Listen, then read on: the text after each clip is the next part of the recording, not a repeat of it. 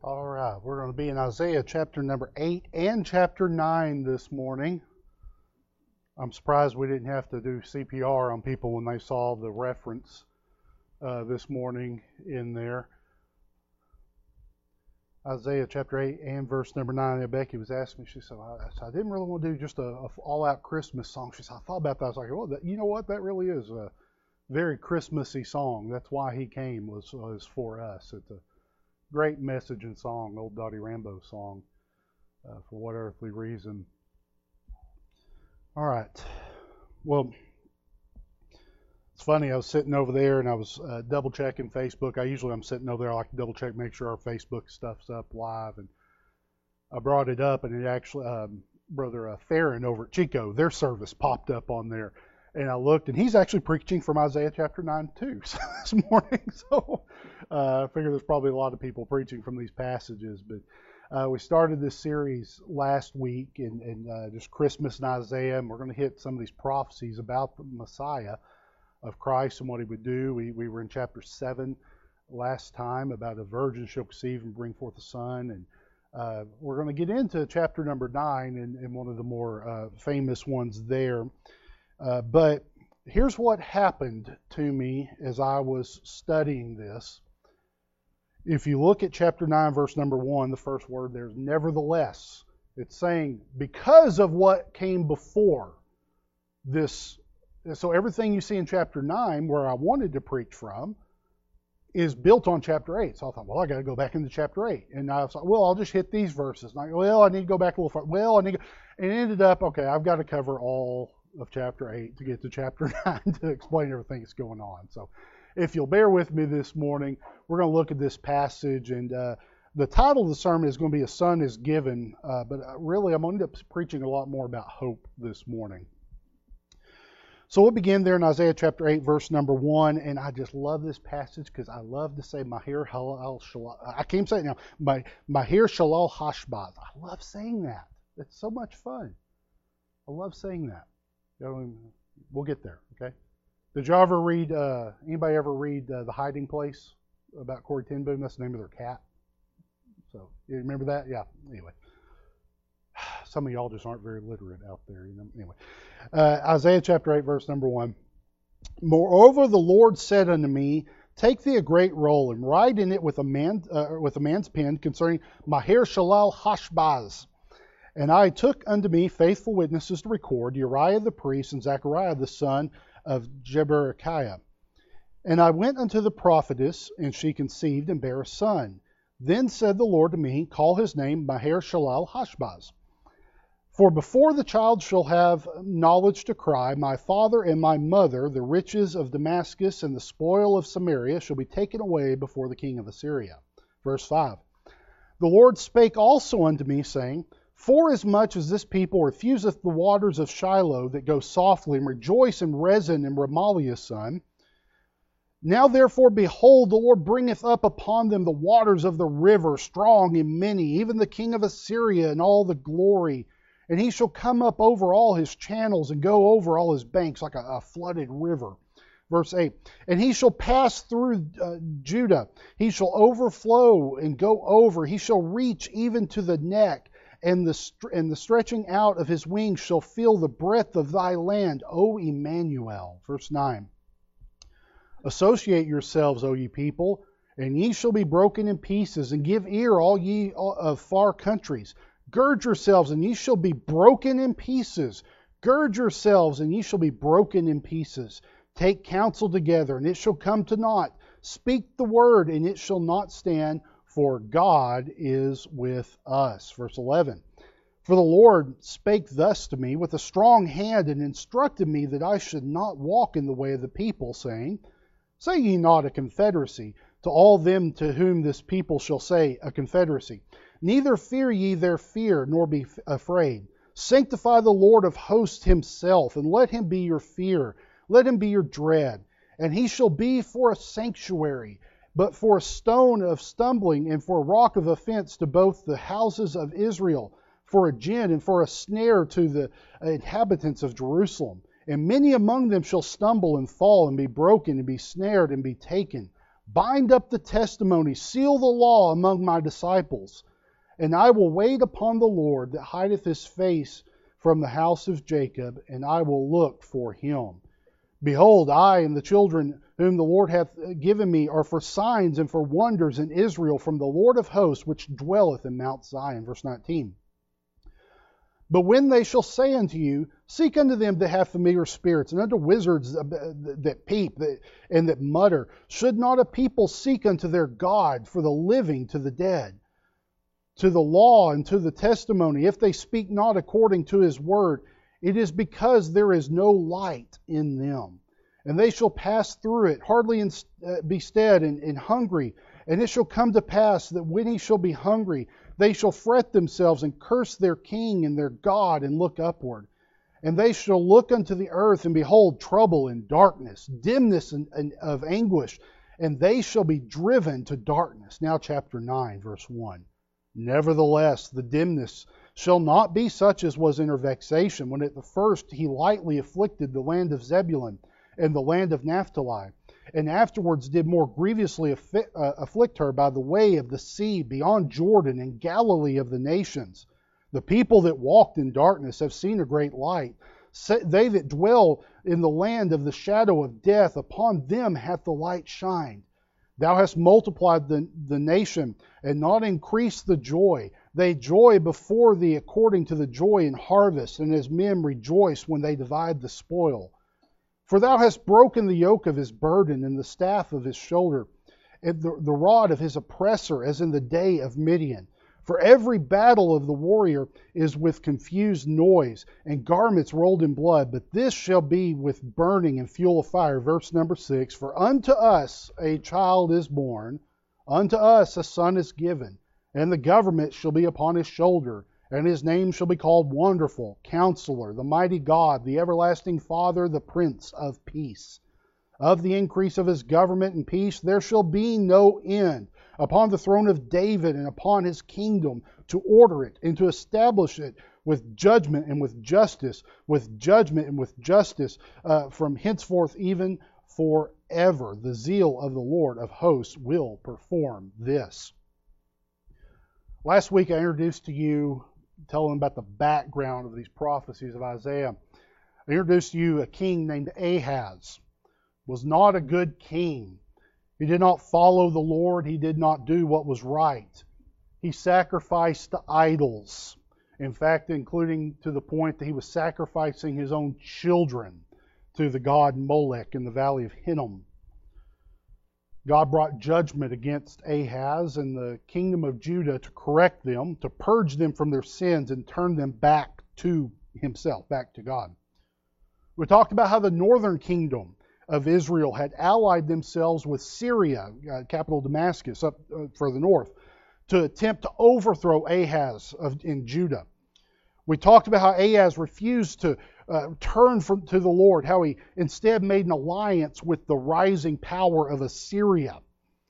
We saw the prophet Isaiah's message during that time that Judah would not fall. They would be grieved, but they would not fall to these foreign powers.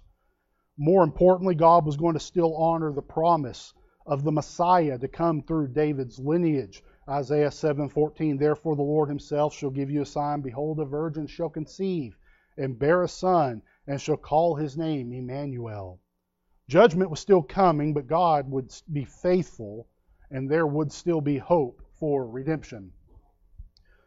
Our text this morning belongs in that same time period. It's probably like in the next year or so. Ahaz is still king over Judah. He has not learned from his mistakes. Judgment continued in the land. He did not repent, nor does it seem that the people repented. God sends a triad of invasions in 2 Chronicles 28. I'll reference these very quickly. But 2 Chronicles 28 and then 2 Kings 16, if you want to go cross-reference what's going on at this time. There's a triad of invasions that come in against Ahaz and against Judah. 2 Chronicles 18:17, the Edomites raided the land. It says, For again the Edomites had come and smitten Judah and carried away captives.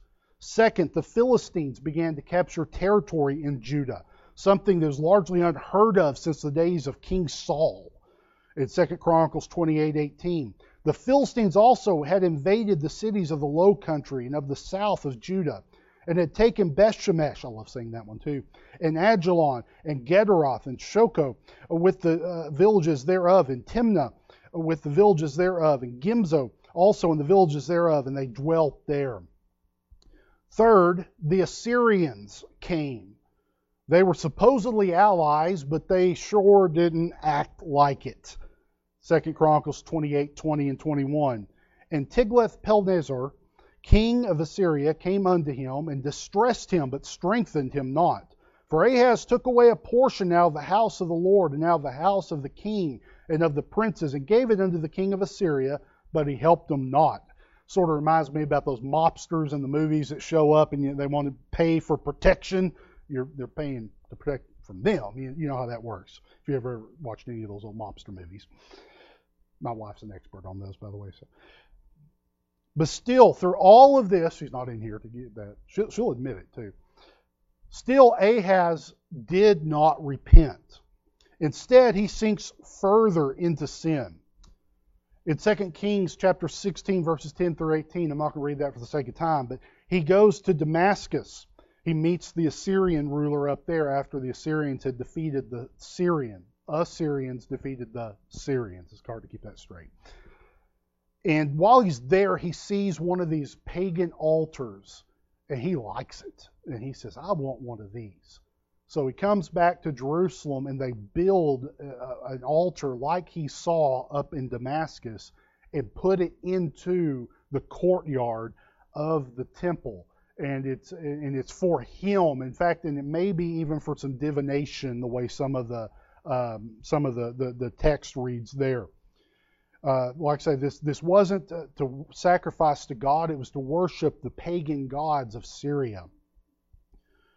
Here is his record according to 2 Chronicles 28:22 and following. It says, And in the time of his distress did he trespass yet more against the Lord. This is that King Ahaz. For he sacrificed unto the gods of Damascus, which smote him. And he said, Because the gods of the kings of Syria helped them, therefore will I sacrifice to them, that they may help me. But they were the ruin of him and of all Israel. And Ahaz gathered together the vessels of the house of God, and cut in pieces the vessels of the house of God, and shut up the doors of the house of the Lord. And he made him altars in every corner of Jerusalem, and in every several city of Judah he made high places to burn incense unto other gods, and provoked to anger the Lord God of his fathers. That's what's going on when God says, Isaiah, got a message for you. I need you to deliver this message. It's not a happy message that you're going to deliver. It begins with an object lesson, which we read about there. The prophet, he has a son, Maher-shalal-hash-baz. I'm going to say it as many times as I can during this, which translates roughly to swift to spoil, swift to prey. It's talking about the swiftness of the destruction that's coming on the people. The child is an object lesson. The onslaught was coming, one that would sweep away the kingdoms of Israel and Syria, and one that would almost swallow up Judah. Isaiah 8:7 and 8. Now therefore, behold, the Lord bringeth up upon them the waters of the river, strong and many, even the king of Assyria in all his glory. He shall come up over all his channels, go over all his banks. He shall pass through Judah. He shall overflow and go over. He shall reach even to the neck, and the stretching out of his wings shall fill the breadth of the land of Emmanuel. The vision there, the picture of a flood.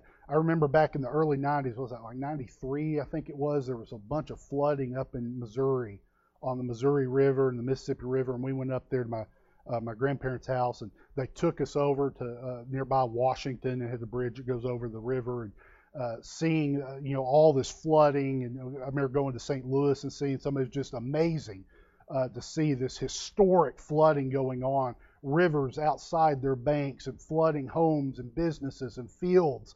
And I see that picture as I'm reading this. Now, you would think if Assyria's coming in. They're going to wipe out these two kingdoms to the north, Israel and Syria. And if they're almost going to drown you out, you're barely going to survive. You'd think, you know what, these would be a good guys to have on your team. We need to get on their side. So maybe get on, ride their coattails to glory.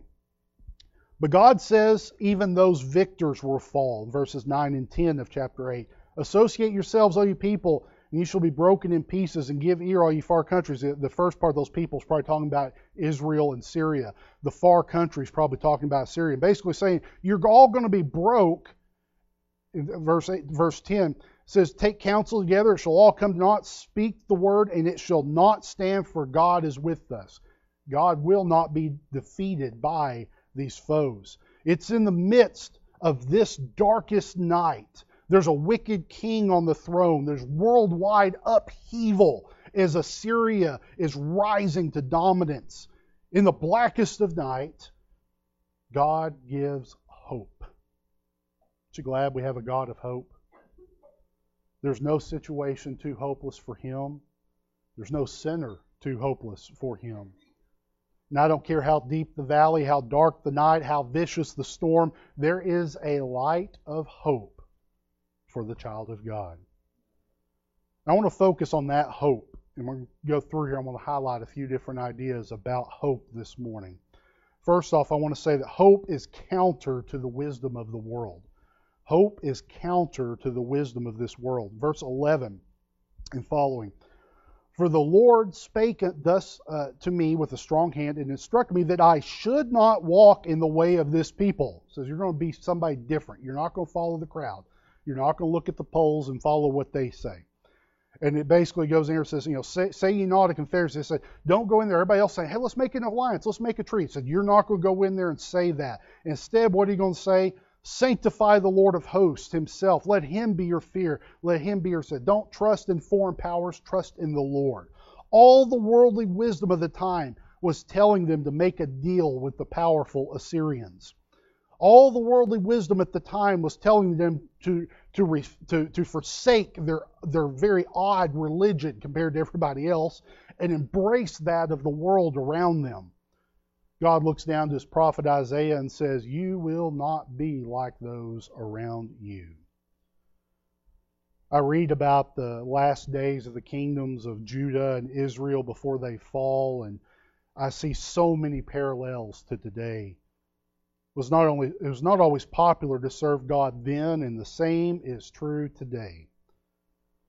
You know, you just most days, most mornings, I'll start off. I'll get on my phone. I'll look at the headlines. I'll look at a few different news sites, just see what's going on in the world. See, and I'll tell you what, you just about got to need medication to do that.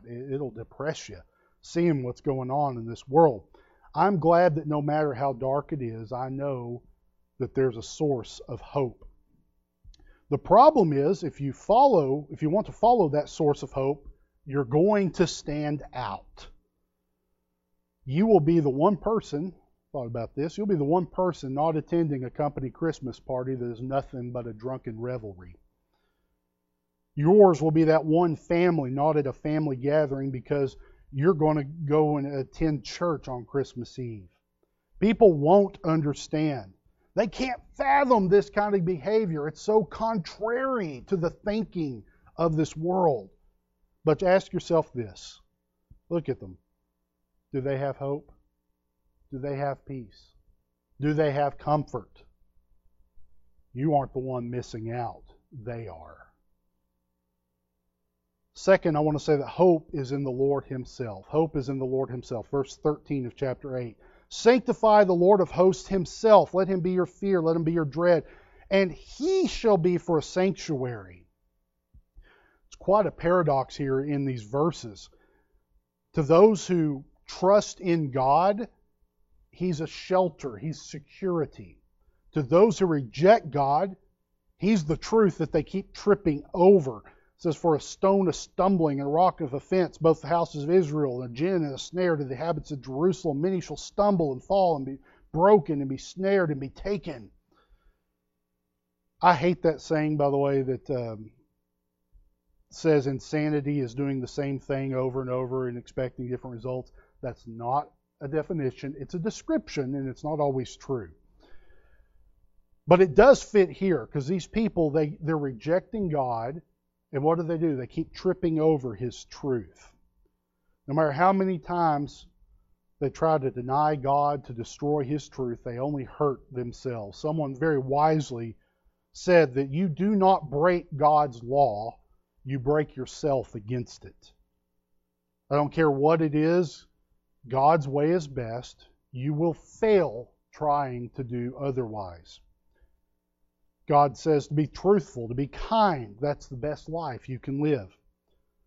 The world says, do whatever you can to get ahead. Step on anyone that gets in your way. By the way, that's the recipe for a miserable life. But it's so much more than just truth or best practice for living. It is God Himself. Sanctify the Lord of hosts Himself. Turn to Him. John chapter 14, verse 6, Jesus saith to them, I am the way. By the way, it's a straight and narrow way. He says, I'm the truth, the complete perfection, revelation of God to man, our ultimate example, ultimate expression of God Himself. He says, I'm the life. That's the giver of life and the blesser of life. Thought about where it says, I've come to give you life more abundantly. No man cometh unto the Father but by me. That's personal. Christ Himself. He's the door. He's the way. By the way, if you want to know God, I'll tell you how to know God. It's really simple. Open up His Word. That's how He has chosen to reveal Himself to us. A lot of folks out there today, you hear this word deconstruction. They're deconstructing their faith. And it's a very dangerous game to play, because what they do is they throw out truth and revelation to try to chase something that's ephemeral or ethereal. That's ethereal. That's the right word there. It's smoke. It's vapor. When you have something that is rock solid, because this is what God said. This is what you need. This is God's mind. This is God's will. This is God's love letter to us. This is God's instruction manual for us. If you want to know God, get in His Word. Any sort of experience that downplays, ignores, or contradicts the Word is not of God. That's all for free. Point number 3, hope is a testimony to others. Hope is a testimony to others. Isaiah 8:16, bind up the testimony, seal the law among my disciples, And I will wait upon the Lord that hideth His face from the house of Jacob. I will look for Him. Behold, I and the children whom the Lord hath given me are for signs and for wonders in Israel from the Lord of hosts, which dwelleth in Mount Zion. It's a testimony to the believers around us to have hope. Notice there it says, among my disciples. I like that because we're not alone. I keep going back to this, I know, but this is such an important element. We are not alone in our Christian life, in our Christian walk. We have a family of believers, a family more wonderful than all the treasures of this world multiplied by billions of times could not approach the value of having Christian brothers and sisters to travel this world with. It's a testimony not only to other believers, it's a testimony to the world. There's a sharp contrast between Isaiah 8, verses 16 through 18, and then what closes out chapter 8. In verse 19 of chapter 8, the world is turning to seances. They're conducted by con artists, by the way. If you study out the language there, it's talking about like ventriloquism. They're throwing their voice and making it sound like somebody's talking who's not there. It's all smoke and mirrors and tricks. By the way, they're hoping, they're putting their hope in something that's evil. And by the way, something also that's fake. It's empty. It's vain. In verse 20, the world has no light of hope in it. In verse 21, the world turns in anger against their ruler and against their God. In verse 22, the world sees nothing but despair and darkness. Folks, you don't have to do much as a Christian to stand out like a beacon in this world. Have hope, have joy, have peace, have love, have kindness, have mercy, have grace, have compassion. By the way, the world only has knockoff counterfeits of those things. The jewels of the Christian life outdazzle by far the paste and costume jewelry Satan hands out like candy. It's fake, it's a fraud, it's not the real thing. Hope is a testimony to others. Fourth thing I want us to see is that hope is still around the corner. Hope is still around the corner. It's in the future. Getting into chapter number 9.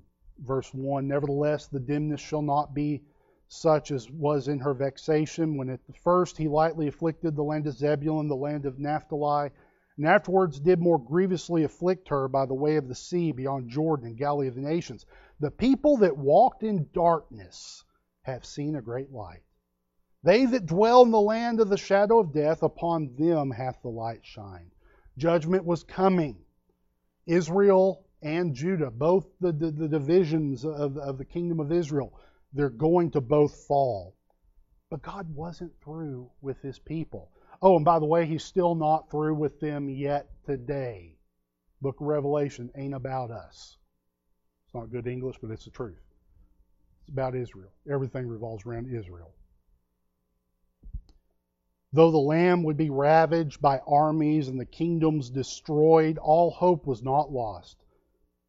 By the way, I want to point this out to you. In verse number 1 there's a place, a location that's described. I think it's describing an area in northern Israel, kind of surrounding or on the west side of the Sea of Galilee. If you were to, if you haven't, look up a map of where the tribes of Israel settled in their different areas in the land of Canaan, you'll find that's where these areas are, up there kind of on the west side of the Sea of Galilee. You look at history, and the Syrians, Assyrians, Babylonians, Persians, Greeks, and Romans all came through, all afflicted that land. It's just so many wars and battles and invading armies. But you know what happened there? If you were to look at one of these maps and you look at that area that belongs to the tribe of Zebulun, you might notice there's a little town there called Nazareth. Nearby, there's another little town called Cana. I hope those ring a bell to you. It's where Jesus grew up. Cana is where He performed His first miracle. Naphtali is the area, it's on kind of on the west side of the Sea of Galilee. There's a town called Capernaum. Christ was there quite a bit, where He fed 5,000, where He preached, where He taught. In that area is where so much of Christ's ministry took place. I could go on. There's so many things you could talk about.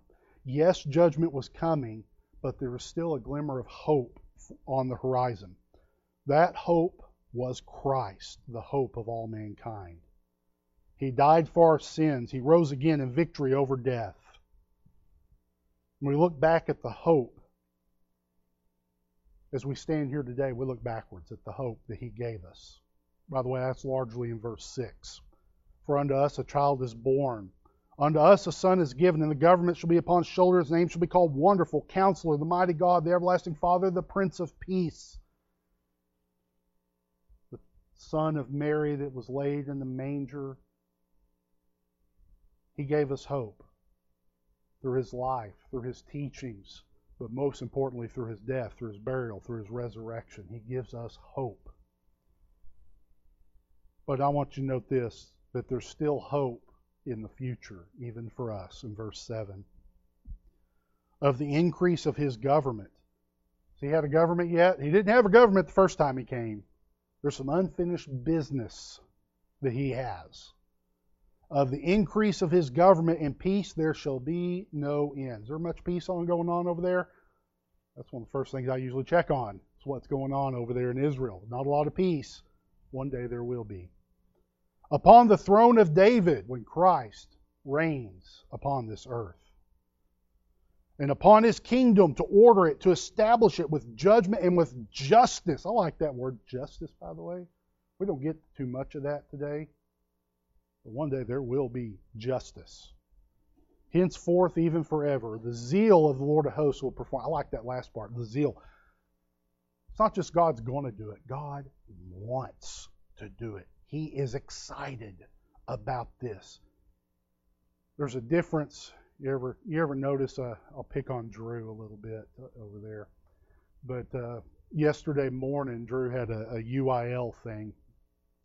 He had the UIL competition down Saginaw. He had to get up early. And I went in there to wake him up because I was going to take him to school. And I said, Drew, you up? Yeah, I'm up. You know, he really wasn't. But he was like, oh, yeah. He says, is this the first time you've come in here? Is a question he asked me. And sorry, Drew, I'm picking on you. But I said, no. I said, Drew, this is the first time I've been in here. He goes, oh, Mom usually has to come in here 2 or 3 times to wake me up. and he said, but I'm up. And we were talking about it, and he said, talking about it, he said, well, you had something to look forward to. It wasn't just going to school. This was something special. This was something different. It's a lot easier to get up when you know it's something special as opposed to just getting up and going to work. What's the difference? There's a little bit of zeal involved. There's a little bit of zeal involved in that. So there's some excitement. You realize God is anxiously awaiting the fulfillment of these verses. He's anxiously awaiting for the day these promises are made true. Jesus shall reign where'er the sun doth its successive journeys run, his kingdom stretch from shore to shore, till moon shall wax and wane no more, in the words of the old hymn. He's coming back. We have hope. We have hope in our salvation because he came the first time. I've got hope for eternity, for everything, for this old world, because he's coming back. There's a lot of hope in this. In the midst of all the darkness, in the midst of all the judgment, there's a lot of hope in these verses that we've looked at this morning. I'm going to wrap this up. Guys, y'all can go ahead and come on up here. 4 quick things. We have hope because of what Christ did when he came 2,000 years ago. He was the perfect sacrifice for our sins. He was the perfect example for us to follow. We have hope now because of what Christ does now. He saves sinners. He's still in this life-changing business. He transforms the saved. He molds us and makes us new into his own image. And we have hope in the future because of what Christ will do. He will be victorious. He will be triumphant. He will be glorified. It's all the anxiety, every sports team. Oh, are we going to win the championship this year? Oh, is my team going to come? All the politics. Politics, by the way, people treat them almost like sports nowadays. It's funny. Oh, my side win, my side lost. All this stuff. And there's all this anxiety. I know who's going to win. Christ will be victorious. He will be the winner. He will rule. He will reign on this earth as the King of the kings and the Lord of lords. My question for you this morning is, do you have that hope in you? Do you have that hope in you? Do you know the hope of salvation? Do you know your sins are washed away? Do you know that he died for you personally? You've accepted that free gift of salvation. That's the most important thing. And then I'm going to go a step beyond that to the Christian this morning. Do you have that hope in you that everything's going to be made right? This is the worst it's ever going to be for us. One day, the worst thing we're going to have to deal with is golden streets and crystal rivers and God's throne. There is hope. Do you still have that hope in you? Do you still have that hope? You look at Christians and you think of all the different ideas and things that go into being a Christian, characteristics. You think of love. You think of faithfulness. Can I tell you, we need to be people of hope. We need to be people of hope. And this time of the year just brings that ever so much into the spotlight. Do you have that hope in you? If you do this morning, let's rejoice. If you don't, let's rekindle it. Let's have some hope in this time of year. What number there, Olin? 139 in the Heavenly Highways. If you want to sing along with the invitation song, if you'll stand, please. 139. Let's pray and we'll have a time of invitation. Heavenly Father, Lord, Lord, just digging into this, my goodness, such powerful truths. Isaiah gave us over 700 years before you were born. Lord, as we look at this, it's easy to focus on the judgments, but Lord, there's so much hope in here. Lord, as we walk through this world, we need this hope in us. We need this hope for eternity. We need this hope that evil will be defeated, that right will prevail. Lord, let us find that hope in you. Let us not seek for it in our own wisdom or in any kind of worldly strength or any kind of man's schemes, but to know hope is in you. Let us have that faith and that trust and that security in the hope that you give, first for our salvation, the second for the victory that is still yet to come. Lord, encourage us this morning, I pray, with the thoughts and the peace that comes through having hope in you. Speak to us in this invitation time, I pray, in thy holy name. Amen.